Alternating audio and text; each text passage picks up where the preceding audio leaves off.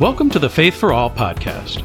This week, we are listening to a sermon given by Pastor Dana O'Brien about living the Lord's Prayer. We hope this message is inspirational for you. All right, you can all be seated. I know I do it backwards, but that's okay. We actually have 3 gospel readings today. Our first is from Mark, the first chapter, verses 14 and 15.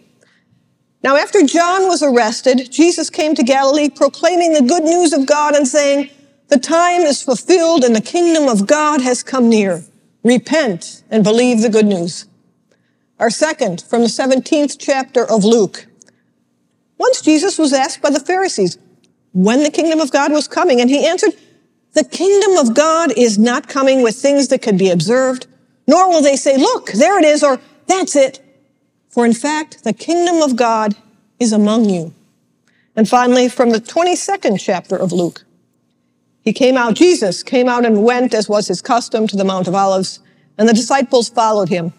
And when they reached the place, he said to them, "Pray that you may not come into the time of trial." Then Jesus withdrew from them about a stone's throw, knelt down and prayed, "Father, if you are willing, remove this cup from me. Yet not my will, but yours be done." The gospel of our Lord. It's a test to see which of you have grown up in the Lutheran or Catholic Church or any mainline Protestant church, I suppose. All right, today we continue our look at the Lord's Prayer. Today we're going to focus on the prayer's second line. But first, just in case either you weren't with us last week or more likely you're like me and can't remember what I did yesterday, much less what I did last week, just a kind of a recap of what happened. Okay, last week we looked at the first line, "Our Father in heaven," and we learned that when Jesus told us to pray using the same word he did, "Our Father," he was inviting us into the exact same intimate relationship that he had with his Father, assuring us that we too are God's beloved children. And then we explored a rather archaic line, and somebody called me on this. "Hallowed be thy name." Not hallowed, but hallowed be thy name. And we found out that when we pray this phrase, we're not so much asking God to keep God's name holy. Instead, we're asking God to help us keep God's name holy. Because so often, God isn't the one that profanes his name. Us. We're the ones. So often, we're the ones who give God a bad name, give God a bad reputation.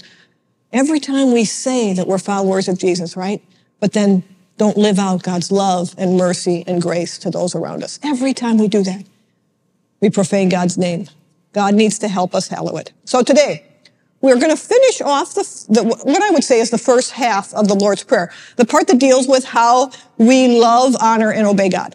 Now, remember last week, we noticed that the Lord's Prayer is kind of broken up into 2 almost equal parts, and those 2 parts dovetail really nicely with Jesus' 2 most important commandments: to love God with our heart and mind and soul, and to love our neighbors as ourselves. And so today we continue to focus on what it means to love God in the petitions that deal with hallowing, obeying, living God's will, and bringing in God's kingdom. So, "Thy kingdom come, thy will be done on earth as it is in heaven." And it's a really good thing that we're looking at these together because they're intimately connected. Indeed, the second part, we're bringing in God's will, actually expands and builds upon the first. Because when God's will is done, God's kingdom comes.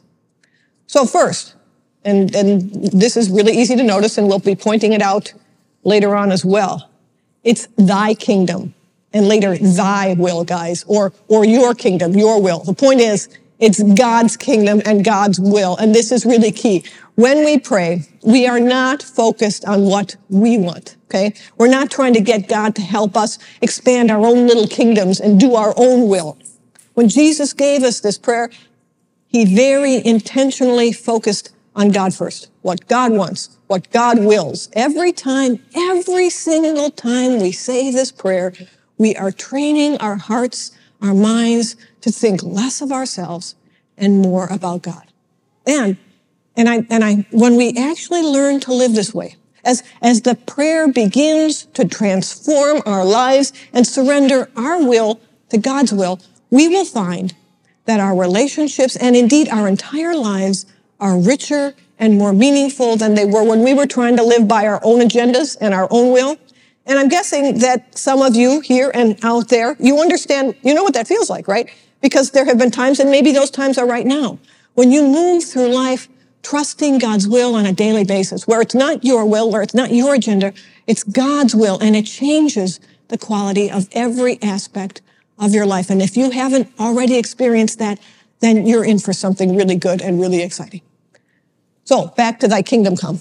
This phrase is really important because in fact, some say that the reference to God's kingdom in this prayer is the crux of the prayer. And that's because the kingdom of God, or as Matthew refers to it, the kingdom of heaven, doesn't matter. It's the same thing.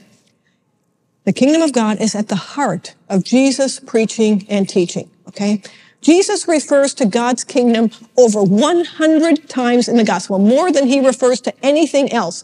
Sin, money, compare, he refers to church 3 times, okay? Kingdom of God, 100, church, 3, okay? Show you how important the kingdom of God is to Jesus. Living out God's kingdom is central to everything Jesus says and does. And we're going to talk more about this after Easter. And I think we probably talk more about the kingdom of God here than any place I've ever been before. But in essence, the kingdom of God is what the abundant life that God wants for each of us looks like, okay? That's the essence of the definition. It's God's original blueprint for each and every one of us, okay? Now, it's actually what humanity had at the beginning of the world before we decided to go our own way and walk away from God. And it's how things will look again at some point when God's redemptive mission is fully complete and when what God desires, when God's will is fully here on earth, just as it is in heaven. So, Jesus, as I said, was all about God's kingdom. In fact, God's kingdom was inaugurated, it was begun on earth in Jesus. Remember our readings today. Our first reading, repent for the kingdom of heaven is near, right? Jesus' first words, those are the very first thing he said to start his ministry. The kingdom of heaven is near. And that again, that's because it was in Matthew's gospel. Later, he comments to the Pharisees, don't bother to look for the kingdom because it's right here. It's right among you. The kingdom is present in Jesus because here's the thing. In Jesus, something simply amazing and earth-shattering, something we have never seen before happen, right? It takes us back to Christmas. God actually became one of us. Now, Christians, we don't appreciate the radical thing of that. God became one of us. And when that happened, God's kingdom came with God to earth. Okay? So everything Jesus said and did, everything, his teaching, his miracles, his parables, his very life, give us glimpses. He never says this is exactly what the kingdom of God is. Instead, we get little glimpses of what the kingdom looks like. He healed the sick. He forgave sinners. He welcomed foreigners. He raised the dead. Why? Because in God's kingdom, everyone is whole. Sin is nowhere to be found. All people are welcome, and life, not death, abounds. Jesus talked about mercy and love and justice. He told these really weird, upside down stories where historic enemies like Samaritans, they turn out to be the good guys, right? Where all workers get paid a living wage, regardless of whether they work for 1 hour or for the entire day. Where the ones originally invited to the party don't actually end up there. Instead, you know who's there? It's the blind and the lame and the poor who can't reciprocate the invitation. That's what God's topsy-turvy kingdom looks like, says Jesus, right? So different from the world that we live in, and it's coming. Of course, we know that God's kingdom is not fulfilled. It's not complete yet. We only need to look around to realize that, and there's still too much brokenness, still too much sin, still too much violence and war and hate in our world for that to be the case. God's kingdom came to earth in Jesus. It started, but it's not yet complete. It's not yet full. But all we have to do is look around. If you look around, you cannot help but see little glimpses of God's kingdom breaking in all around us. Every time we see life, every time we see truth or beauty, every time love overcomes hate or forgiveness is extended to someone or strangers are welcome, or every time something good is done for someone else, bang, that's a kingdom sighting. right? We've just seen a glimpse of God's kingdom, even in the midst of war. And we've talked a lot about this war because unlike no other war before it, it comes into our daily lives just like that. You can experience it live with the people who are doing it on YouTube and TikTok and whatnot. But even in the midst of all this devastation, of all this tragedy, you can see little pieces of God's kingdom breaking in. And I'm not even talking about the amazing bravery of those Ukrainian citizens who are out there in the streets risking their lives each and every day. I'm just talking about the smaller stuff, right? Just the smaller things. The man who traveled thousands of miles so he could play his piano and welcome refugees at the Polish border, right? The people who leave strollers with coats for moms and supplies in lines at train stations for women who have abandoned their own in their attempt to flee their homes with their kids, right? Those living in bomb shelters and underground metro stations who keep each other's spirits up with songs and with music, like that little girl who sang Frozen's Let It Go. I don't know if you saw that on TV. Little pieces of God's kingdom breaking in, even in the midst of a war, you guys. That's how God works. And so when we pray thy kingdom come, we're asking God to let us be a part of bringing God's kingdom to earth.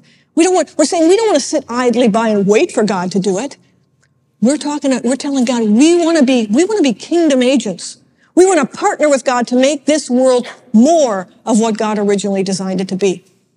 I know I use this quote by Pope Francis all the time, but it is just so good. It is such a great example of what we do each and every time we pray, especially when we pray this Lord's Prayer. You pray for the hungry, then you feed them. You pray for the hungry, then you feed them. That's how prayer works. We pray for God's transforming kingdom to come, and then we go out and we partner with God to do it, to bring it in. We look for God working around us, blessing and freeing and healing people, and then we jump in and help. That's what it means to pray, thy kingdom come. Now, our final gospel reading this morning reminds us that the prayer Jesus taught his disciples was also the pattern with which he lived his life, right? In that Garden of Gethsemane, right before literally all hell breaks loose, Jesus is praying to his Father, and he tells God what he wants, and then he says, but Father, not my will, but yours be done. Not my will, but yours be done. And when we pray the Lord's Prayer, we're praying just like Jesus. Every time we pray, thy will be done on earth as it is in heaven, we're praying for God's will to be done here, not ours, not anybody else's. We're praying for our lives and our hearts to be transformed, our relationship with God to be deepened, so that increasingly we grow to want what God wants. We grow to want what God wants. And you guys, I know this is hard, even when our will and God's will don't coincide. And that happens probably more often than any of us might wish. We pray that we can surrender our will, and we ask God's will to be done. Now, as we just discussed, we're in these in-between times, between the time when God's kingdom was inaugurated and the time it's going to be fully and completely here. We only have to look around to know that not everything that happens on this earth is God's will, right? And we talked about this a lot in that last sermon series. Sin and brokenness and pain and suffering, those are never God's will. But yet our world is filled with them. Not everything that happens here right now in these in-between times is God's will. And so we pray. We pray that God's will be done. Not my will or your will, someone else's will, but God's will. And then, like we do with the coming of the kingdom of God, we pledge, we commit to be the ones that do God's will instead of our own. So we've now come to the end of the Lord's Prayer petitions that deal with, that focus on God. And so next week we're going to focus on daily bread and needs and stuff. But I hope that what we're learning, especially, I was going to say especially with these first petitions, but no, it carries over into the next group of petitions too. This is more than just a prayer, right? We never just pray. It's also a call to action.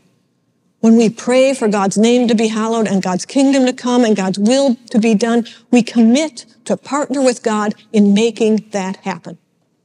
And so to help us do that, I've got something to add to our Lenten spiritual practices this week. And yes, I know I've phrased it in terms of spiritual practices, but you know what it means. It means more homework. Now, I hope that all of you are getting the hang of praying the Lord's Prayer 3 times per day. That was our homework for last week. And if you missed it, it's not too late to start. You can jump in right now.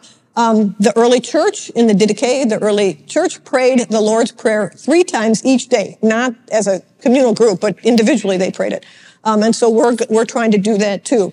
And so, I'll admit, I don't know about you guys, but it's hard to remember, especially if you're not used to doing it. There may be some of you that pray it all the time now. I was not one of those people before this week. So there were a couple of days when I found myself praying 2 and maybe once, even 3 times right before I went to bed because I somehow had forgotten earlier in the day. But those things happen. We have a forgiving God, mercy, grace, all that kind of stuff. So hopefully we are ready to add something new. And today we talked all about participating in what God is doing in the world around us to bring in God's kingdom, to do God's will. One of the best ways to figure out what God's will is to listen when God speaks to us, right? To listen when God speaks to us. We pray and then we listen. Now, just as we have something to say to God in prayer, odds are that God may have something to say to us as well, right? So this week, we're going to continue to pray the Lord's Prayer 3 times each day, but then we're also going to sit back and we're going to spend some time listening for what God has to say to us. And I can think of 2 ways to do it. If you can think of some other way, go for it. The 2 ways I thought of it was pausing at times during the prayer and listening for God to speak, or sitting quietly afterward and just waiting for God to speak into your heart. You guys, after all, conversation is always a 2-way street, and prayer is a conversation with God. And so I guarantee that as we pray this prayer and then listen for what God's response is, we will find ourselves growing more and more and more like our Father, the God to whom we are praying. Amen.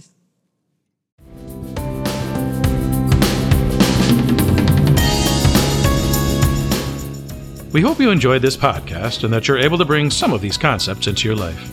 Come back next week for another episode of Faith for All. Faith for All was created by Cross of Glory Church.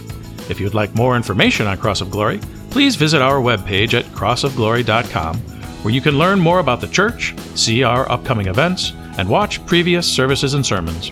You can also find us on Facebook and YouTube.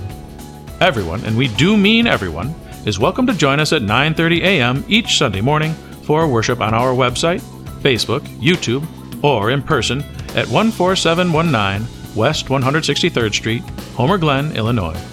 If you enjoyed this podcast, please tell your friends, family, and anyone else you can think of about it. Faith for All is available on Podbean, Spotify, Apple and Google Podcasts, or wherever else you find podcasts.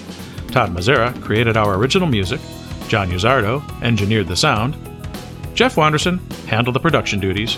And I'm your friend and humble announcer, Andrew Morin. Thank you for joining us.